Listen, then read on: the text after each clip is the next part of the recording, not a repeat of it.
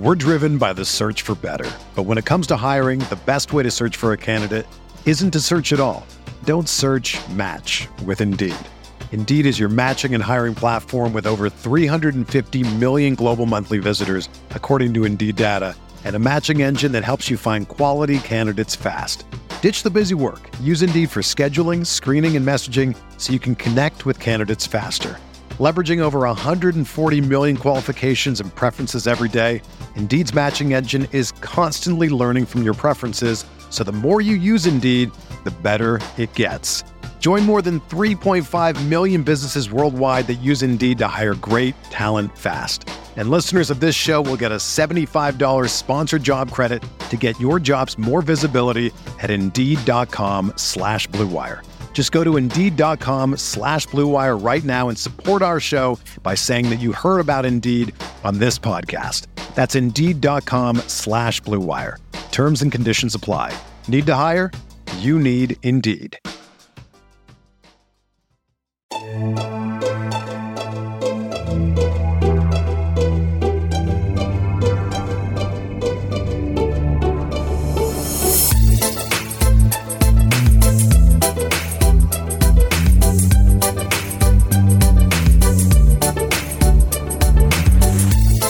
Hey there, Knicks fans. How you doing? It's your boy, Jonathan Macri, with you for another episode of the Knicks Film School podcast. I don't know why I can't keep a straight face because I just have to look at this guy. We have a returning guest on, although he's like really at this point, it is stretching the boundaries of the term guest to, I mean, like, I don't. Squatter. I'm a squatter. I'm living in your basement. You invited me as a guest, and I just never kind of moved out. You watch Curb? I'm basically Leon. Like I'm just not leaving. My mind is going back to 1L contracts and squatters' rights, and I've forgotten all of it. I know if you exist in my basement for 7 years, I think there's an argument that you could adversely possess it, but that's something tells me that's not what people want to hear about on the podcast. I took out a renter's insurance policy on Knicks Film School, so things are going well. Just in case, you got to prepare for the worst. What would that even entail? Fred Katz of The Athletic, and also, as I'm now being made fun of for mentioning so often, host of the wildly growing podcast sensation, Katz and Shoot, which this week featured a wonderful episode with CP the franchise of Knicks Fan TV. Constant great guests on there, and I now have the additional added challenge of not stepping on the things that he's already talked about. So it just makes my job just wonderful. How are you, Fred? I'm great. We can step on stuff. We always think of new twists and turns to come up with things. Like, I feel like when I talk to you about the Knicks, there are things that just kind of like unveil in our conversations. Part of the reason why I love doing this podcast is because whenever I come on, I feel like it even helps me with my writing. Like, I'll come on, we'll have a conversation about something, and I'll be like, oh, like, I hadn't really thought about it in the way that I put it with John, but he kind of got that out of me. Like, you'd be a really good editor in that sense. And so like, I'm like, oh, this is like free help for my stories.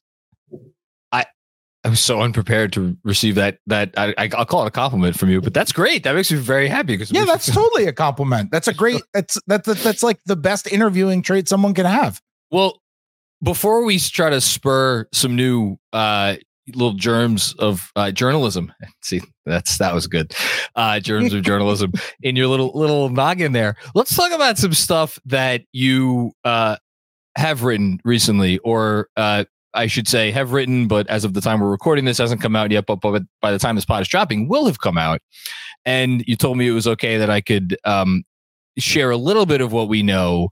So you have kind of been dropping hints, little breadcrumbs, that you have a story coming out about the most unlikely topic or subject matter, and that you would kind of reveal it here on the pod. So this story is dropping Thursday. That's what I know. So I'm just going to ask you, like, what can you finally tell me instead of keeping all of us in the dark? Yes, I can drop some larger breadcrumbs. I won't reveal the entire story. But I have been excited to write this story for such a long time. It's about Ryan Arcidiacono. And the Knicks' 15th man, or whatever he's 13th man, whatever he is. The Knicks' 17th man. He might 18th man. He might be behind the two ways. But you know what? Like, that dude is so fascinating. There is a reason that he's still in the league. And the reason that he's still in the league, even though he literally hasn't scored this year, is because of all the weird quirks that he does behind the scenes. And my personal favorite, I thought, is the Knicks officially guaranteed his contract this week. And he's kind of the punching bag of the locker room, but he also punches. Oh my goodness. It's crazy. They all just crap on Ryan Arcidiacono. And he feeds it right back. It's an unbelievable dynamic. Even the guys who are like the sweetest, most understated personalities in that locker room are still giving crap to Ryan Arcidiacono. And he hasn't scored yet this year. If you look at the score sheet, my favorite little Ryan Arcidiacono quirk is that one thing that he does is he sits on the bench and just fixates on the other team's big men in the paint. And if somebody lingers in there for 3 seconds, he will scream it out to the refs. And he's become this like unbelievable force for the Knicks in getting 3-second calls on the other team. I went through and I watched every single 3-second call. How many have there been? There have been 16 3-second calls against Knicks opponents this year. Okay. 13 of them have come with the defense in front of the Knicks bench. Oh, that's not a coincidence. And Arcidiacono is taking credit for him. He says that's how he gets his points. He doesn't count the point until the guy makes the free throw. But I talked to Isaiah Hartenstein. I talked to obviously the Villanova guys. They're all like, he is the loudest 3-second call guy in the league. There was a play earlier this year in Phoenix where Arcidiacono insists that like Nurkic was lingering in the lane. He was there for way too long, and Arcidiacono was yelling 3 seconds, 3 seconds, 3 seconds, screaming it out. And Nurkic, it wasn't called on Nurkic. And the next possession, or maybe 2 possessions later, Keita Bates Diop ended up getting called for one. Okay. And Ryan was like, it was a quick 3 seconds. And Ryan is convinced it was the makeup for the Nurkic non-call. And then 3 minutes later, there was a 3-second call on Nurkic. And it's a really fascinating, funny dynamic. The quotes from Josh Hart are utterly and completely ridiculous, including him saying that, obviously he and Ryan go all the way back to college and are like unbelievably close friends. And Josh Hart is incapable of saying anything nice about any of his friends. So the quotes are him saying we should have kept Taj, and him making fun of Ryan for his voice being too squeaky when he yells. He does this ridiculous impression of Ryan where he basically takes on the voice of someone who like Steve Urkel would have bullied, and does it for Ryan. It's I'm excited for the story. I think it's going to be fun. I think it's a great little behind the scenes look at like what a 15th man's job is and what a 15th man's life is, I mean, I kind of always just assume that a 15th man on a Tibbs roster is someone who's like diving on the floor in practice and whatnot. But I guess this adds another little wrinkle to it. It is that. But here's the thing. There are a lot of guys who are going to dive onto the floor just to be able to make the team. Like, there are a lot of guys who are going to play crazy hard. Like, the Knicks don't really scrimmage anymore because it's too late in the season. Teams don't scrimmage now. But like in training camp, yeah, not really, no. Oh, wow. I didn't know that. Oh, there's a point in time in the season where you just kind of stop. Oh, wow. Mm-hmm. Yeah, for every team. That's not a Knicks thing. It's just like, I didn't know it's just too exhausting. You got to preserve your bodies. Practices become much lighter in the second part of the season. But like training camp, you're scrimmaging and going hard. There are 2 Knicks who take charges during training camp games. Who do you think they are? Well, considering we're talking about Arcidiacono, I'm going to guess him. I mean, Brunson that's too obvious though, right? It's correct. It's Jesus Christ. Takes those are the 2 Knicks.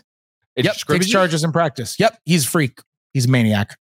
He's a maniac. He really shouldn't do that.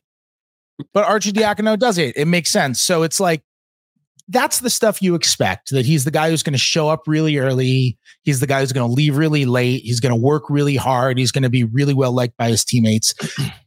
If you don't do those things as a 15th man, you're just not going to stick, because somebody else is going to do those things and they're going to outdo you. But I love the 3 second thing, because he takes so much pride in the 3 seconds. He's got a little tally that the video coordinators made for him. Is this something he preps for? Yes. Jesus Christ. Okay. Yeah, totally. I'm excited to read this story. I was also told, I don't know if this is going to be in the story because it's not totally done. It'll be up Thursday morning. But I was told during the process of reporting on this story that like Thanasis and Antetokounmpo, because he kind of plays like a similar sort of role, will just start yelling. If he doesn't start getting 3 second calls from the bench, he'll start yelling at the referees in Greek just to shake it up, which I really enjoyed, thinking that maybe it would just like annoy them into calling 3 seconds. So yeah, Ryan Arcidiacono making a difference. I went through all the play-by-play data for every single game, found every single 3 second call, watched every single one. And to quote him, when I told him I did that, he said, "That's someone who has no life." And I was like, that is correct. It's funny because I was looking at something today about like just something like pondering fake trades and whatnot. And then because the aggregation rules with Flynn and Achua, like Archie's the next salary on down the line, you know, unless you want to throw Grimes in a deal. And I'm looking at him like, they're not going to trade him. I know they traded him. They had to trade him in the Hart trade, right? Which must have been weird because they were teammates. But yeah, I don't want him to go anywhere. So, but this is a perfect lead in, because the thing that I wanted to open with is, we'll talk about the on-court stuff in a bit, but just like, you know, SNY Knicks does a really good job of this, posting videos from inside the locker room. I think have you ever posted inside the locker room videos? Is that not your thing? I never do videos. Okay. Only because videos are way more difficult to transcribe than that makes sense. On my recorder app, where I can slow it down to a certain speed. But whatever. Very inside baseball there. No, but I mean, if I could step on my tiniest pedestal in the world for a second, for the half a season that I like covered every fifth Knick game for Knicks SI, I had the same thought, because I tried to video stuff and like put it out on social because that was part of like what they wanted us to do. And I'm like, I can't get any of this, especially with Julius, who talks at like the lowest volume imaginable. Yeah. Videos. If Julius is like the low talker from Seinfeld. Yes. He talks very, very quiet. To an absurd degree. You would not believe it unless you were right next to him. Yeah, totally. Anyway, I'm getting off track here. The videos seem to show a locker room of people that are like, it's like they're going to Disneyland every day in terms of how much fun they're having. Now, obviously, I'm thinking since the trade, it's a 5-game win streak, the whole thing, you're going to be more happy when you're winning. But like, you're there every day. Can you shed a little bit of light on like what it's like to like with the mood of this team, and maybe how, if at all, it has changed since the trade, which I don't think we've even talked about yet. So that we'll get into that next. I don't think I've ever, Tibbs after the game last night, the win over Portland, said the spirit of the team is high. Is that what he said? The spirit of the team is high. Let's go with that. I don't think I've ever heard Tibbs comment on the spirit of the team or the vibes. Like that's, I don't think I've ever. He'll never say the word vibes. No, he'll never say vibes. Does he know what vibes are? They could win a title. They could win the title. They could go 16-0 in the playoffs and win the title in the most dominant title run in the history of the league. And we would talk to him after the game and he would say, well, it doesn't matter once it's done. Got to prep for film for opening day. I start looking on how to get better. That's what he would say. Him saying the spirits are high is like, whoa. Okay. I honestly think it's exactly how it seems to be from the outside. Like even in reporting on this Ryan story, it's like guys are jumping in and saying ridiculous things, some things that I, in order to save them, am not printing because they were so outrageous and ridiculous with them trying to be so funny. I mean, I think the vibes are very, very good. It is a fantastic If you are someone who believes that team chemistry breeds winning, it's a fantastic argument for it. If you're somebody who believes that winning breeds team chemistry, it's a fantastic argument for it. So we can keep having that debate forever. Does it matter? All I know, it doesn't matter. All I know is that there's no question, like, Julius is playing with a different kind of energy. Guys in that locker room are feeling really, really good about themselves and that team. It's really loose. They're just playing loose. They're acting loose. You know who's playing loose? You know who's playing so loose? Like, shockingly? Deuce McBride. Well, you had the tweet. I referenced your tweet actually on the, what was it, post game last night? Yeah, sure. Let's go with that. That something happened in Philly. I don't know what happened, but something happened in Philly. It was like he saw it and he was like, "Oh, I can do this." Yeah. You know, I think sometimes we think of from 3 this year. Yeah, I think sometimes we look at basketball players as robots. Yeah. You know, and we think like, okay, what you shoot is what you shoot, and we're kind of seeing that with a lot of players, there is this sort of human element to this, and I think this applies to Quentin Grimes too, where it's like, yeah, Deuce was coming in when he was coming in, and he'd be filling for a game maybe, but he knew that he was not the guy. He knew he didn't have just like he knew he had a leash, and he still has a really short leash, but he knows he has a short leash in that moment and not a short leash overall. Yep. Like, even when he was part of the rotation for parts of last year before they acquired Josh Hart from like December until February, he was in the rotation for 2 months, but he knew if he played like crap, he was out. I think he is reassured, especially after the extension. Like, we believe in you. I'll tell you what. Somebody from Portland came up to me yesterday after that game and was like, "I cannot believe Deuce McBride signed that extension." Really? Yeah, it shocked me. But he was like, "I can't believe Deuce McBride signed that extension." That's really, it was like the way that he has played the last 3 games. He was like, "I don't care if he plays the exact same way, but he shoots 33%.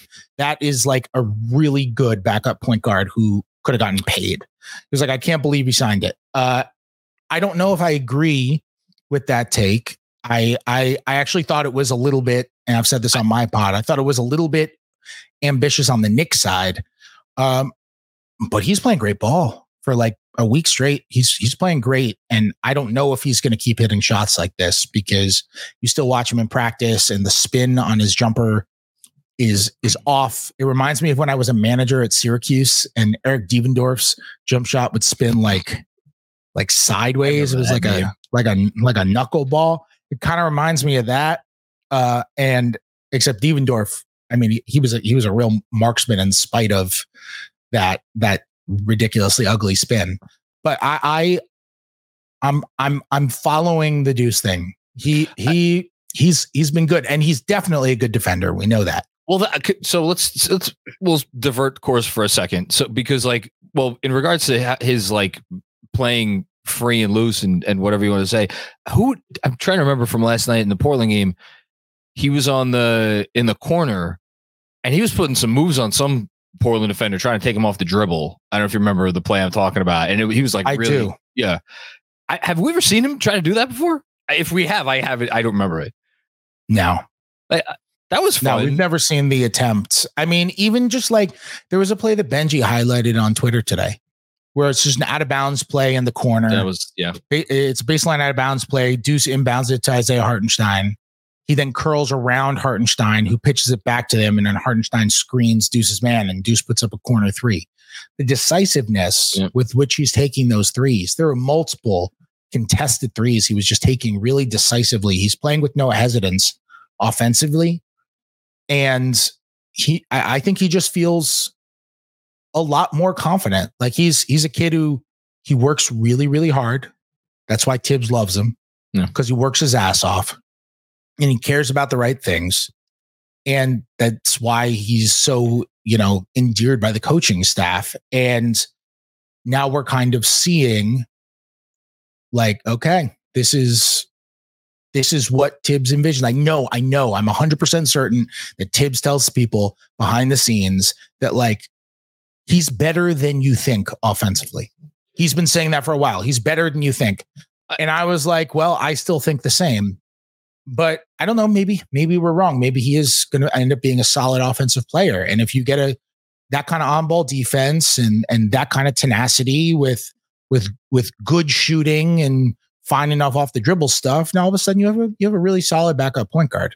But it's funny you use that phrase because I know you've heard Benji say the thing about like he's not really a point guard, he's more of a wing, which is fine because he could defend up a position. I don't know what his height is. I don't really care what his height is. He could defend twos. He could probably defend some threes, like for real, not like especially backups.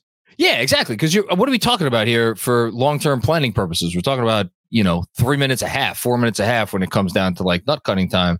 But there's still the initiating offense question, which, well, let's save that for later because that's a whole different conversation.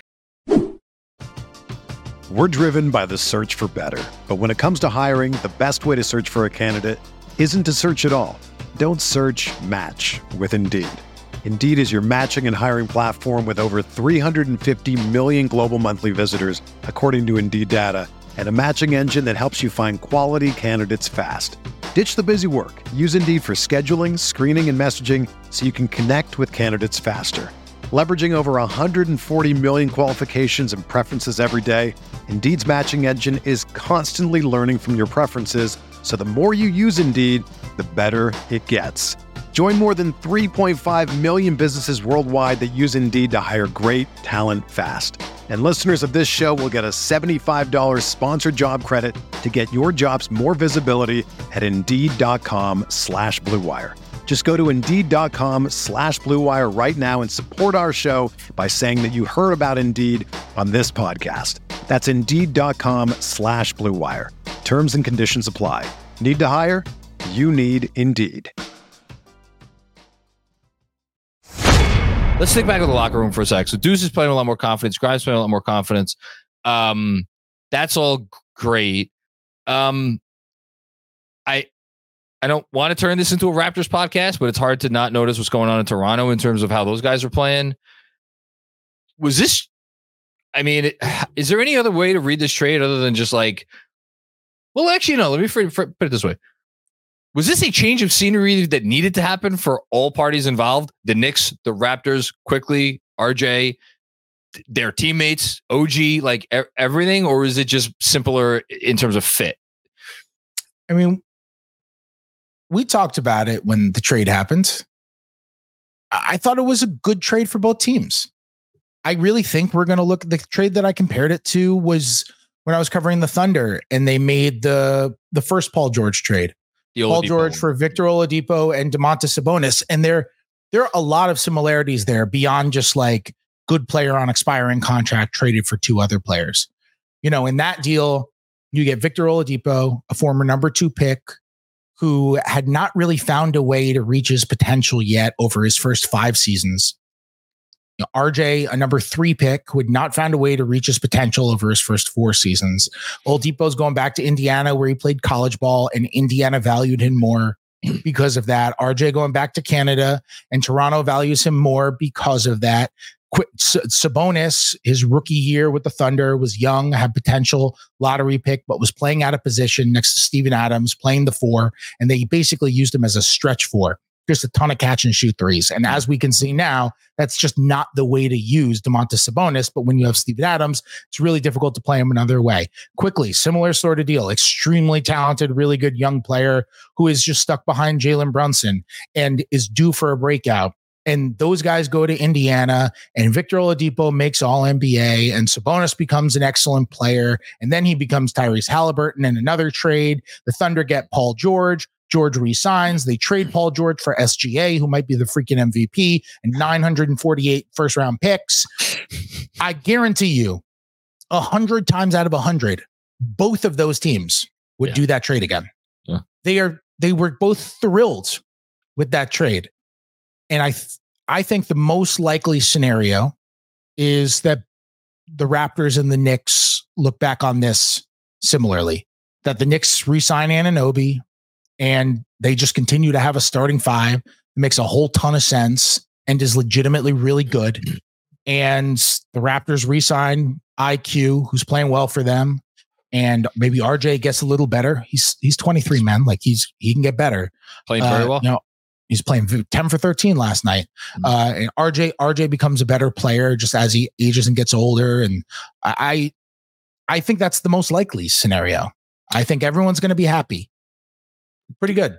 Speaking of happiness, one reason that I think IQ maybe wasn't happy was he didn't get paid this summer. He still brought it 1,000%. He played wonderfully this year. Do you there's that part of it, and then there's the RJ part of it because he just kind of struggled after the hot start. Like, do you think that there was a world where? Well, let me just ask you this: do you think quickly not getting paid this summer? How much do you think that factored into all of this? All of what? The fact that he got traded for OG Anunoby. Oh yeah, I mean, I think the fact that he didn't extend played a ton into it. I mean, quickly wanted to get paid, and you wanted to start. I mean, that's documented, and I don't think he was behind the scenes causing problems. I don't think he was behind the scenes, being a jerk. I don't think that was the case, but he made it clear he wanted to start, and he felt like he was deserving of being a starter. And I think basically anybody who's seen him play would agree that he's a starting caliber point guard. He just happens to be behind a dude who's an all-star.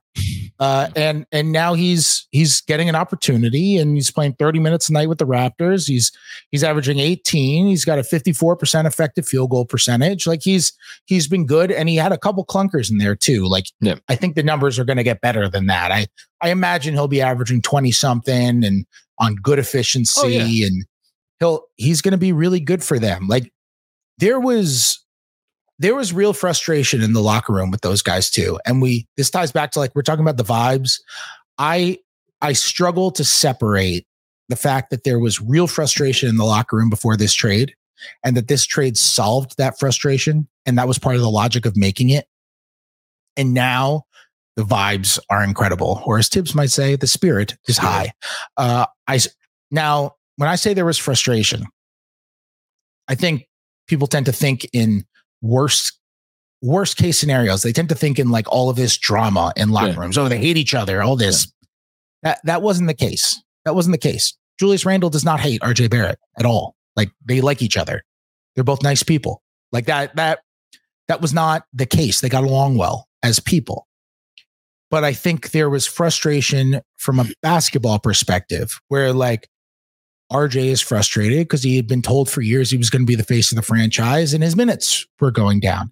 Manuel quickly is frustrated because he feels like he's losing money and he's losing opportunities because he's playing 24 minutes a game when he feels like he's a starter. Dante DiVincenzo is frustrated because he comes over from Golden State and is playing 6 or 7 fewer minutes a game. Quentin Grimes is frustrated because, as he said it publicly, because of the touches, because of the shots. Josh Hart has said it publicly multiple times. He's frustrated because of kind of his role and the shots, and he didn't love playing backup 4 and all that kind of stuff. And this trade solved everything. DiVincenzo plays more. Grimes gets his opportunity to bust out. He quickly gets his opportunity to be a starter. RJ gets his opportunity for kind of a new situation. Hart is no longer playing the backup 4. You look at all of it and it's it solved everything. And I don't think there was fighting behind the scenes. I've heard absolutely nothing to support that there was fighting and bickering and anger and people not liking each other. But it was just people who felt like they were good and deserved opportunities, and they were frustrated they weren't getting the opportunities they wanted to get. And that happens in any work environment, and it certainly happens in hyper competitive work environments. I think it was an inevitability that this was going to happen when they signed Dante DiVincenzo. There was just too much redundancy of skill set. The roster was not. Yeah, the roster was not balanced enough. The day they signed, or the day after they signed DiVincenzo, I wrote a story something is off. Yeah, something is off with the Knicks, and it was because I knew DiVincenzo was kind of insurance for when they trade one of those guys for somebody else. At the time, we didn't know it was going to be Anunoby. We expected it could be Anunoby because they've been after him forever, but it was going to be someone probably a big wing because that's what the roster needed. And eventually they make that deal. Eventually they work something out for Anunoby. I think it's going to work out great for everybody. I think everybody should be happy. Yeah, I mean, well, we can move on, but like it's hard for me to hear both Julius and Hardenstein, and maybe there was somebody else who I missed, but definitely those two say the same verbiage in different like post-game interviews about no one's forcing shots. Like the ball's moving. And I mean, my God, do you know what the assist percentage is for this new starting five? It's like I don't. It's like 72. Wow. Now, granted, it's I looked it up today. I couldn't believe it, which would be the best assist percentage in the league. But yeah, that's crazy. Yeah, that's a wild number. Like you look at like the 2014 Spurs. Yeah. The beautiful game. That's the team that we refer to as the beautiful game, right? Like, I think that team was like in the mid 60s on assist percentage. I think the league leader right now is like 68 or 69. So yeah, that's crazy. I mean, look, it'll come down obviously, but and as a team that since the trade, they were only like 15th or 16th, but it's a big step up from where they were, which was last. Well, yeah, because the bench, all they do is they just grab defensive rebounds and just sprint the other way and get layups. So no assists needed.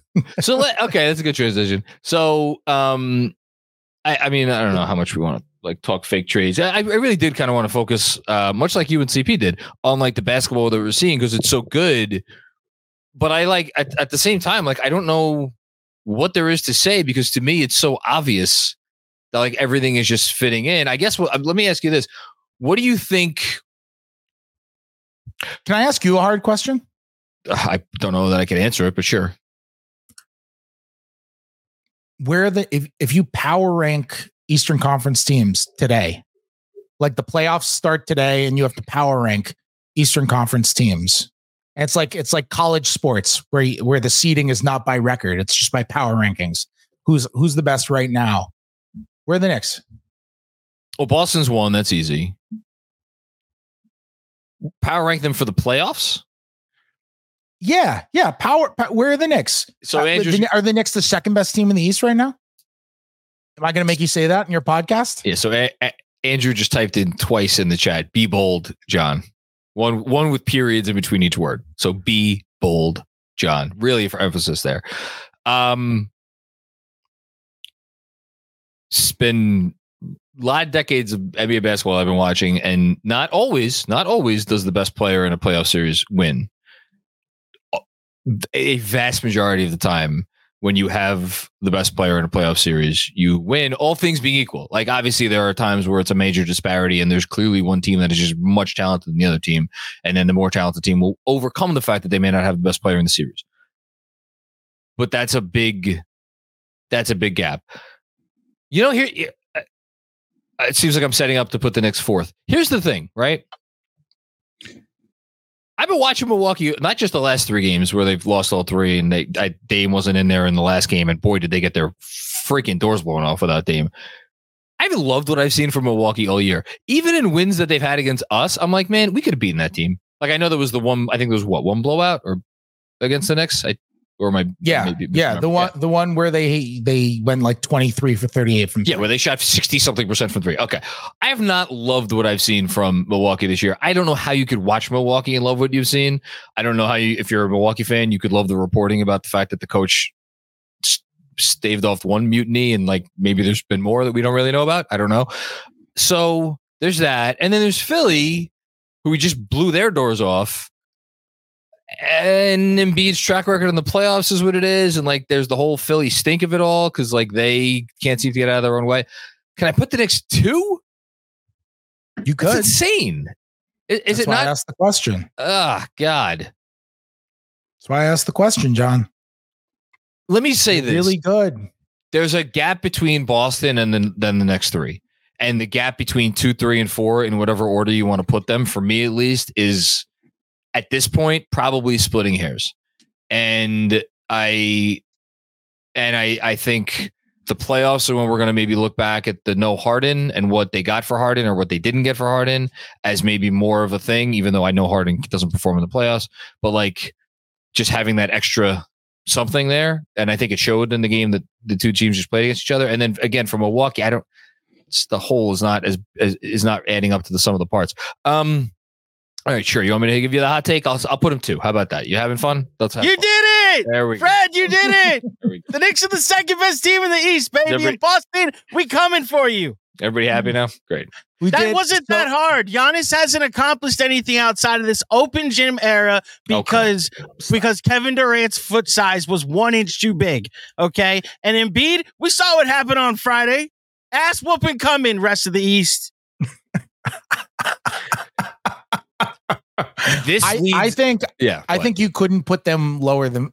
I think you could justify them anywhere between 2 and 5. And can I guess what the other team is that you could justify putting above them? Yeah, Miami. It's pretty obvious. Yeah, totally. If you just want to say Miami is Miami, that's all you need to say. You want to put Miami number 1? Fred. You want to put Miami number 1? I'm like, that's fine. Seriously, no, but like what? 2 of the last 3 years or whatever it is, 3 of the last. They're Miami. They do what they do. Their coach just got $120 million extension, and everyone's reaction was okay. Oh, great deal for Miami. I can't believe it cost so little. He should have got more. He should have got everyone was like, oh, great deal for Miami. Like there's literally no price for Eric Spoelstra that people would have been like, that's too much. They just can't even imagine it. That dude is the most unfreaking believable coach. It's insanity, and that team is good. The team is really good, and they're the Heat. They're the Heat. I don't really care what they do in the regular season anymore. So they don't care either, Fred. Yeah, no, they don't. So that's the one. I think you could justify them anywhere from 1 to 5. I think I'd throw them 3 right now. That's fun. And I agree with your take on Milwaukee. I'm worried about Adrian Griffin in a playoff series. I remember what like Tibbs did to the Cavs last year. I could see something like that in a Milwaukee series. I also think Milwaukee has nobody to guard Jalen Brunson. It's a really tough matchup for them.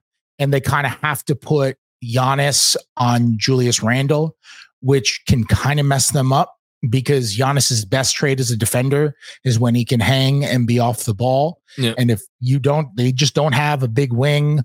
They don't have a defensive-minded guy who can stop those 2 guys really and keep their defense intact in the way they want to. I think I would put them ahead of Milwaukee. I think I might even put Milwaukee 5 because Milwaukee keeps losing to Miami in the playoffs. But I would still put Philly. Even after the Friday game, I would still put Philly ahead of them. That's fair because of the sheer talent and because Nick Nurse is a really good playoff coach. Sure. Yeah. A really good playoff coach and a really good coach, period. And I have a lot of trust in that Philly team. Honestly, I think they're really good. And I think it's very possible that Philadelphia could have the 2 best players in that series. Like there's a world where if they play the Knicks, that like Maxey, I'm not saying Maxey is always better than Brunson, but Maxey can outplay Brunson in the series just as easily as Brunson can outplay Maxey. So, we'll see. We'll see how it unfolds. But look, it's pretty freaking good. Like that's a really good team. I think 50 wins is not out of the question anymore. It's also just real quick on the Philly thing. I was thinking about this the other day because it was Benji and DJ on the pod the other night. So I think you listened to it too, saying like they didn't love OG on Maxey. And like, it's a weird thing where you have this ostensibly the most versatile chess piece defensively in the entire league, who one of the things you say about OG Anunoby is how many guys could guard Maxey one possession. And he literally did it. He started on Maxey one possession, ended up on Embiid. Like it literally happened. He can do it. But I wonder if what he does specifically gets neutralized more against Philly than against any team, because you ever want him on Embiid? Really? Probably not. You ever really want him on Maxey? Probably not. So then all of a sudden it's like, all right, well, then you're counting on him wrecking havoc off the ball, which Tibbs can get creative. We'll worry about that if and when it comes. But sneakily, for the ways that you've often talked about Milwaukee being a sneakily good matchup for the Knicks, maybe Philly, for as much as they just kick the shit out of them, is not the best matchup for the Knicks. Yeah.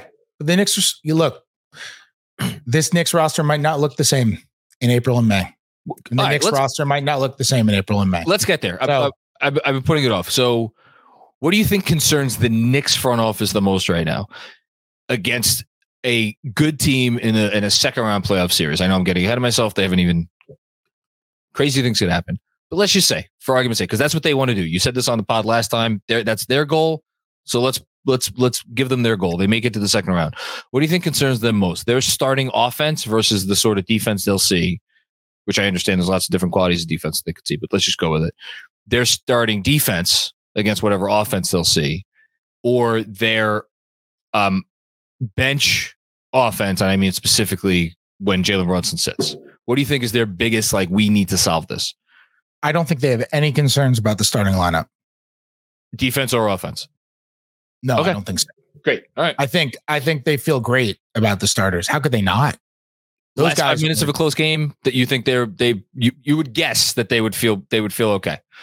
Yeah, I think Tibbs might play around. Maybe one night Hart will close over somebody. Maybe one night Grimes will close over somebody. But I feel like they feel very good about the way that starting lineup fits. Okay. Now, Julius Randle called OG the perfect fit, and I think he's 100% right.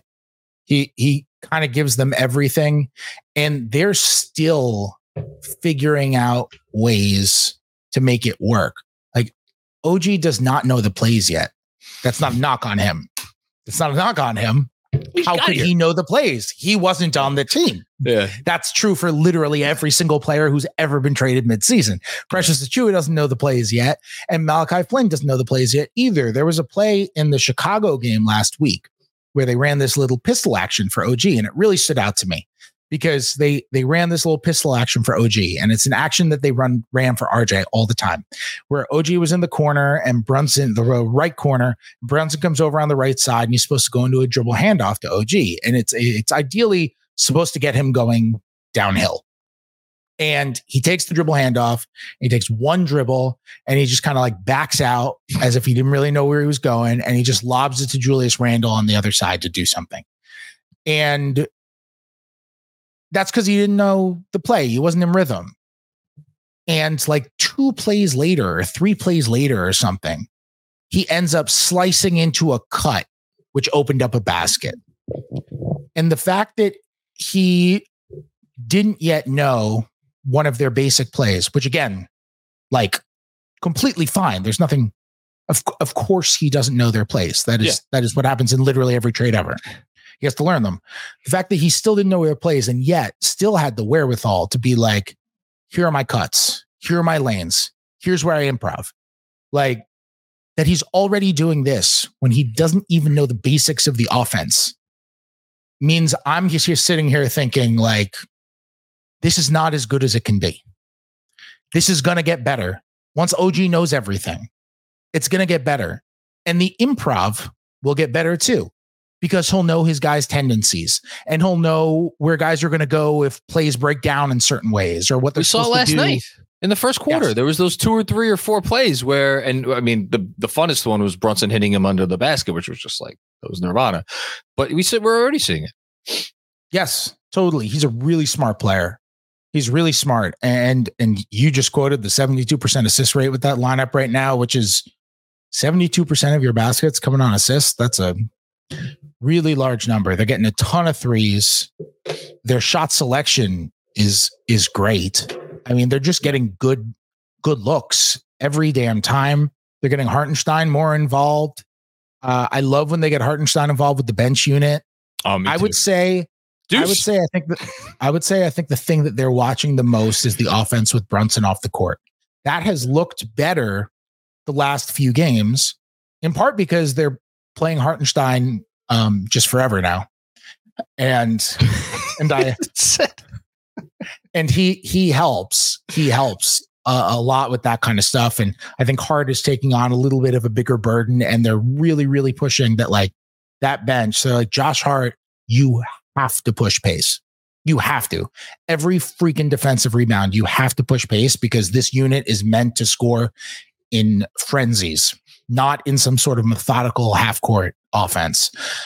I would say I think the facilitating when Brunson is off the floor is probably the biggest concern, and I could see them doing something about that. I could definitely see them making another move, and everyone talks about the move.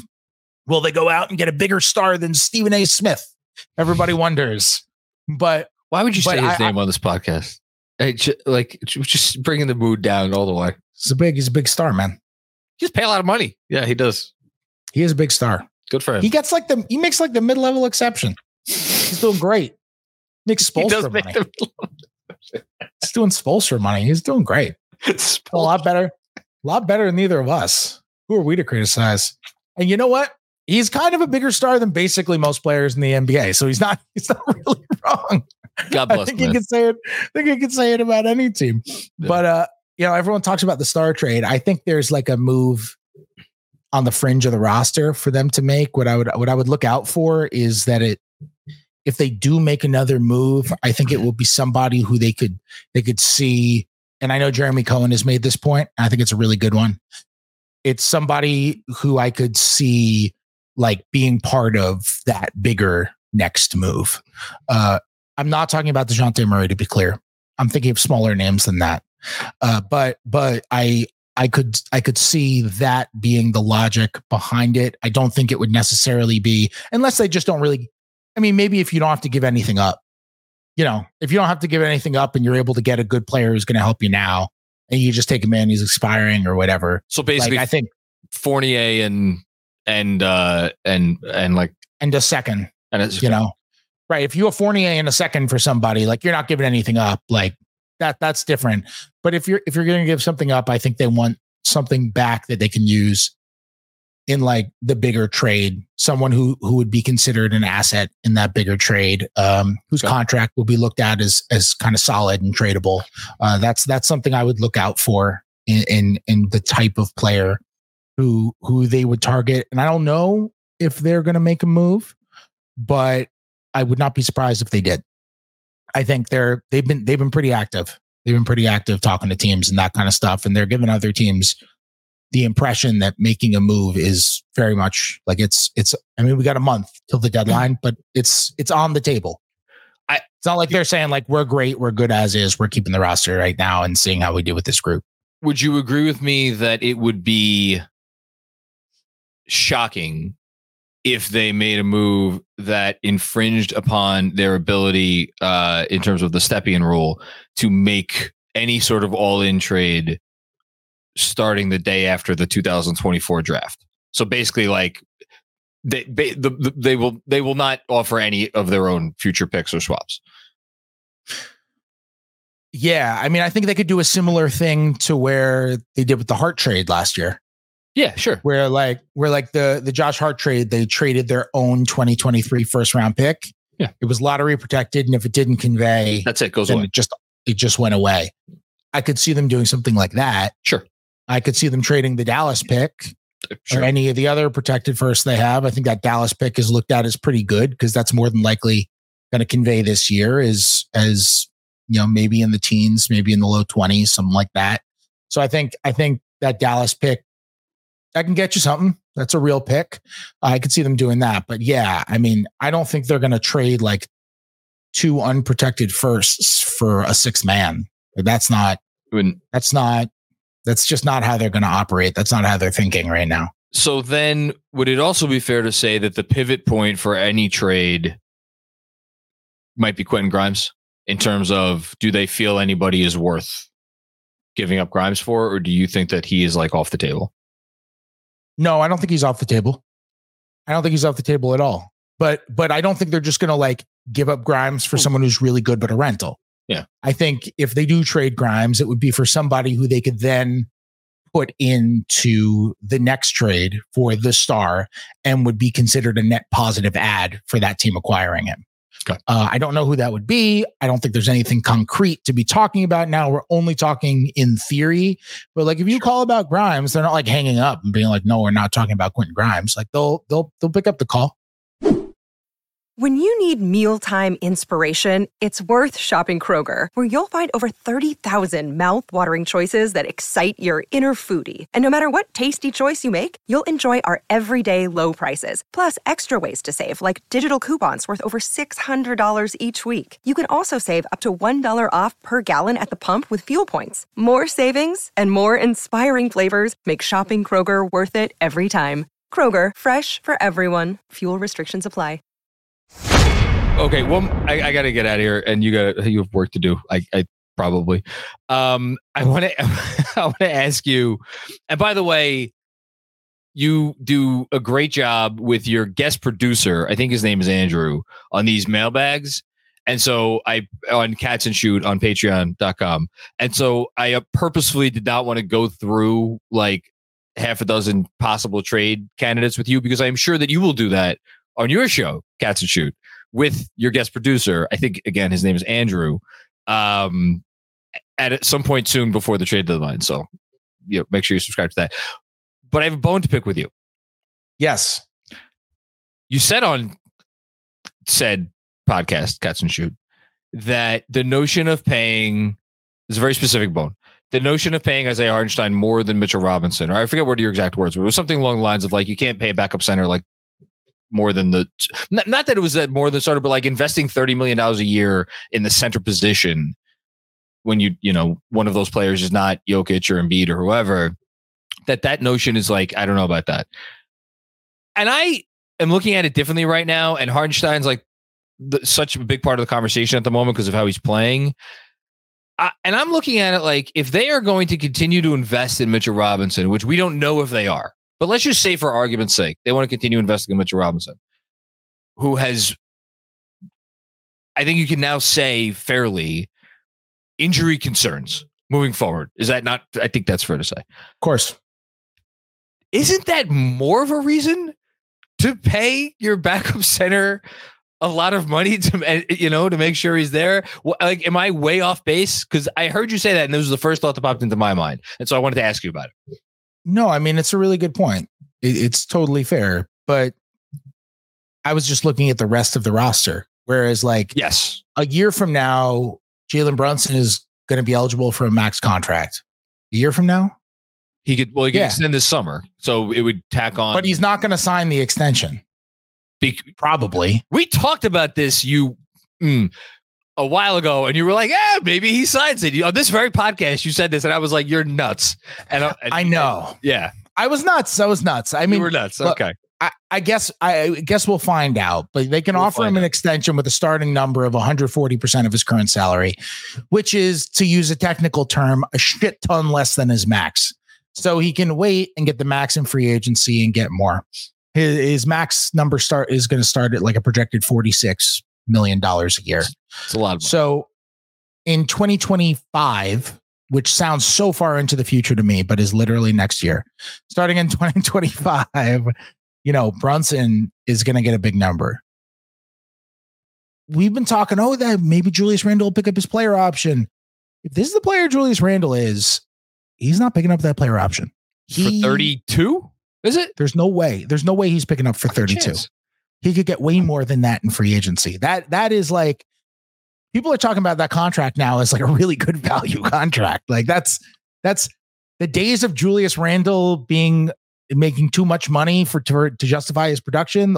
Long gone. That's a good team friendly contract. That's way below his max, which can start at the same number as Brunson's. I don't think Julius Randle necessarily gets the max, but he gets more than 32.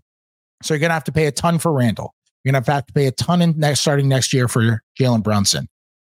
They're going to have to pay a ton for OG Anunoby. I don't know if it's going to be 35 a year. I don't know if it's going to be 38 a year. I don't know what it's going to be. I know it's going to be a number that's really high. It's going to be at least in the 30s. And then you put all of those together. That's 125. Now all of a sudden, call it 125. Let's call it 125. The cap is going to be whatever it's going to be. But we're not talking about the cap here. We're talking about the first apron and then obviously the second apron. Right. So. You still got Josh Hart making about 20. You still got Dante DiVincenzo making 11. You got Mitch on the books for like 13 or something that year. Declining. It's just a lot. It adds up. It's a lot. You might have Grimes starting a new contract then, or somebody else on another contract. If you trade Grimes for somebody, you might have somebody else. And keep in mind, this is a year from now. We're talking about, maybe they make the big star trade this summer. You make the big star trade this summer. Now you're all of a sudden, you're bringing in a guy who makes, presumably you're trading for him. He's on a max contract or damn close to a max contract. Now you're bringing in somebody who makes, let's call it 40. in 2025. So now you got Brunson in the 40s, Randall in the 40s, that guy in the 40s, Anunoby at least in the 30s. It just adds up. It becomes really, really difficult to build a roster. And now you're talking about threatening the second apron. And it doesn't have to go this way. Maybe they end up trading Randall as part of that huge star trade because it's somebody who doesn't work with Randall. Maybe they end up trading Mitchell Robinson because the guy who they get is a center. Maybe, I don't think it'll be Brunson, and I don't think it'll be Anunoby, because part of the reason they love Anunoby is they feel like he is just the perfect fit next to any type of player, which is totally correct. But it's just difficult to give out that kind of money. Maybe I shouldn't think about it this way, because I wrote a story about this last week. Mitch and Isaiah are so close. They are literally best friends in life. They are not best friends on the team. Like, they are really best friends. That was a great story, by the way. Great story. Thank you. I just thought it was so wholesome. They are each other's real best friends, and they are each other's biggest cheerleaders. And normally, if you have a situation in the NBA where the backup makes more than the starter, there's going to be jealousy there. And there's going to be why is this guy making more than me if he's my backup? Yeah. And that's almost always going to be an issue in the NBA. Maybe this is the one scenario where the starter will be like, oh yeah, he got paid, and just be thrilled. Like, that's possible. So maybe I shouldn't even factor that into the equation, but it's something that you have to at least consider, because most of the time in the NBA, you're going to have, like, if you pay somebody, like, it's a little, and then also you're up in the market for Mitch, or maybe you let him walk. I don't know how it works, but it's just tough to give out that money when a solid enough backup center can cost way less, as great as Hartenstein has been. The other option, if Hartenstein really proves to just be a really, I mean, we've talked about him as one of the best, if not the best backup center in the league. He's not that anymore. He's just a good starting center now. Yes. And if you want to move on from Mitch and re-sign Hartenstein, that might be something that you're able to do. And it would take probably trading Mitch at his absolute lowest point of value. He'll be coming off the injury. That's the thing. But if you want Hartenstein as your starting center, that might be the move you end up making too. I'm obviously, there's a lot to watch for the rest of this year. I'm really excited to see Hartenstein, specifically on the offensive end, and just how they continue to work on offense with him. And I wonder if, for as great as he was as a backup in LA 2 years ago, for as much as we've seen recently, like, what can this dude do without the governor on, for real, with like real minutes? And again, as the point many have made, you never know how someone's going to respond to more minutes. And, he's never played this many minutes. He's never played close to this many minutes in his life. So we'll see. But I'm excited to see what he could do. Can I make 2 points on this really quick? Please. Yes. First point. The decision might be made for the Knicks. Well, it's possible they don't even have a decision to make, right? Yeah. Because the Knicks, because they have early bird rights on Hartenstein, they're only allowed to offer him. And you and I have discussed this in depth because we could not figure out the wording in the CBA. No, and I texted 2 cap guys with NBA teams, and even they weren't 100% sure. So I actually checked in with the league on the ruling on this. That's where you got the answer? Yes. You didn't tell me that, you mother. Oh yeah, I checked in with the league. That's good. And the rule is so the Knicks are allowed to offer Hartenstein a starting salary in his next deal up to 175% of his current salary. But because he has bonuses in his current salary, we weren't sure if it was 175% of his base or 175% of the base plus bonuses. Of what which is what he's actually going to make this year.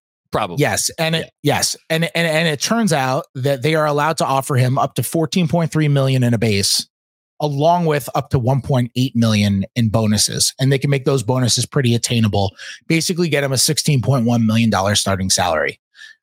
But if somebody comes in and says, you're awesome, we want you to be our starting center, here's 3 years, $65 million, The Knicks can't match it.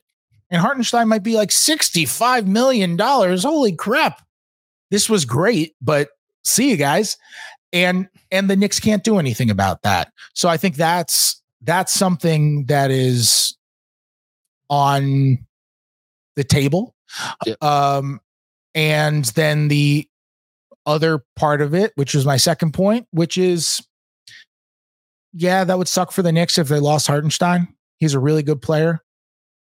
But what a great problem to have.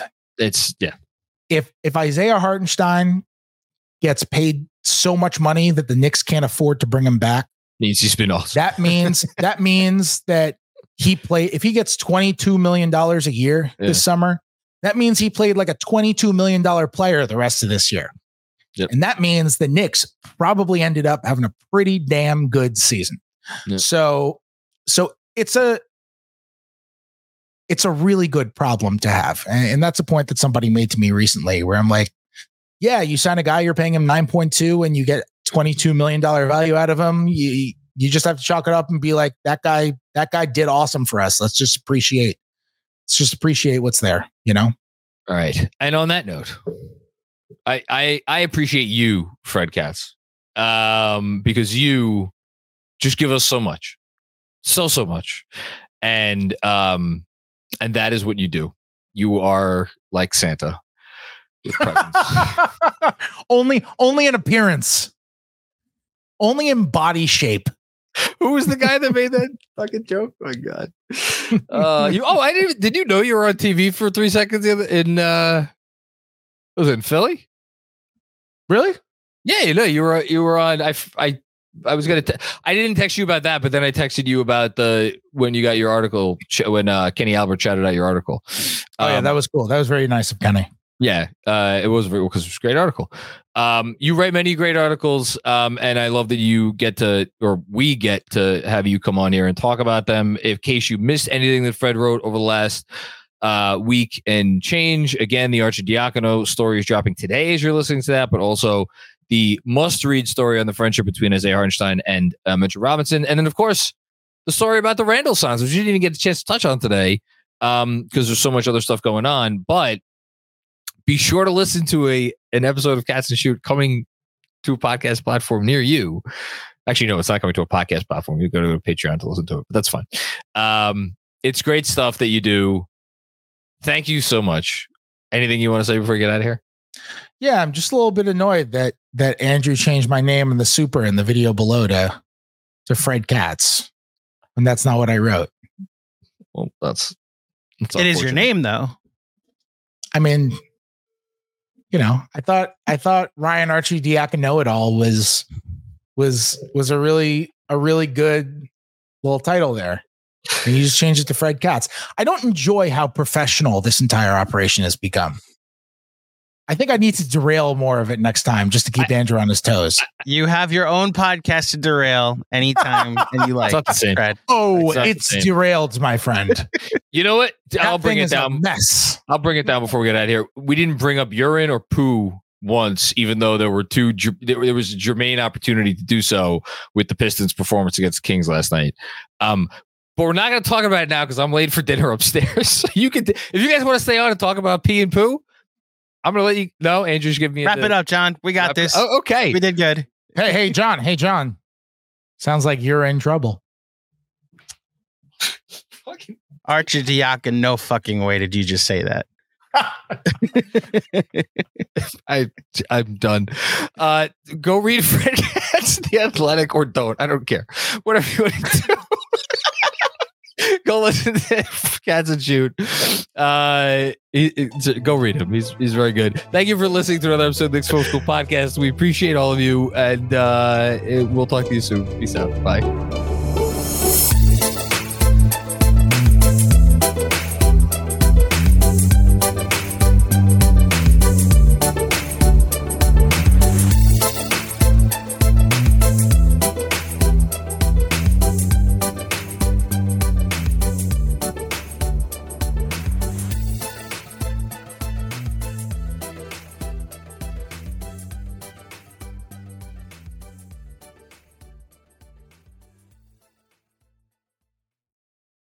Everyone is talking about magnesium. It's all you hear about. But why? What do we know about magnesium? Well, magnesium is the number one mineral that 75% of Americans are deficient in. If you are a woman over 35, magnesium will help you rediscover balance, energy, and vitality. Magnesium supports more than 300 enzymatic reactions in your body, including those involved in hormonal balance. From functional medicine doctors to mental well-being and female hormone experts, we all know that magnesium is the one mineral to improve all aspects of well-being and health. But which one? Magnesium Breakthrough from Bioptimizers, the trusted choice recommended by leading experts with 7 best-absorbed forms of magnesium to ensure your body receives the support it needs for overall well-being. Go to bioptimizers.com/balance today and use code BALANCE10 for 10% off. Support your journey to wellness at bioptimizers.com/balance. Magnesium Breakthrough from Bioptimizers, your foundation to optimal health and vitality.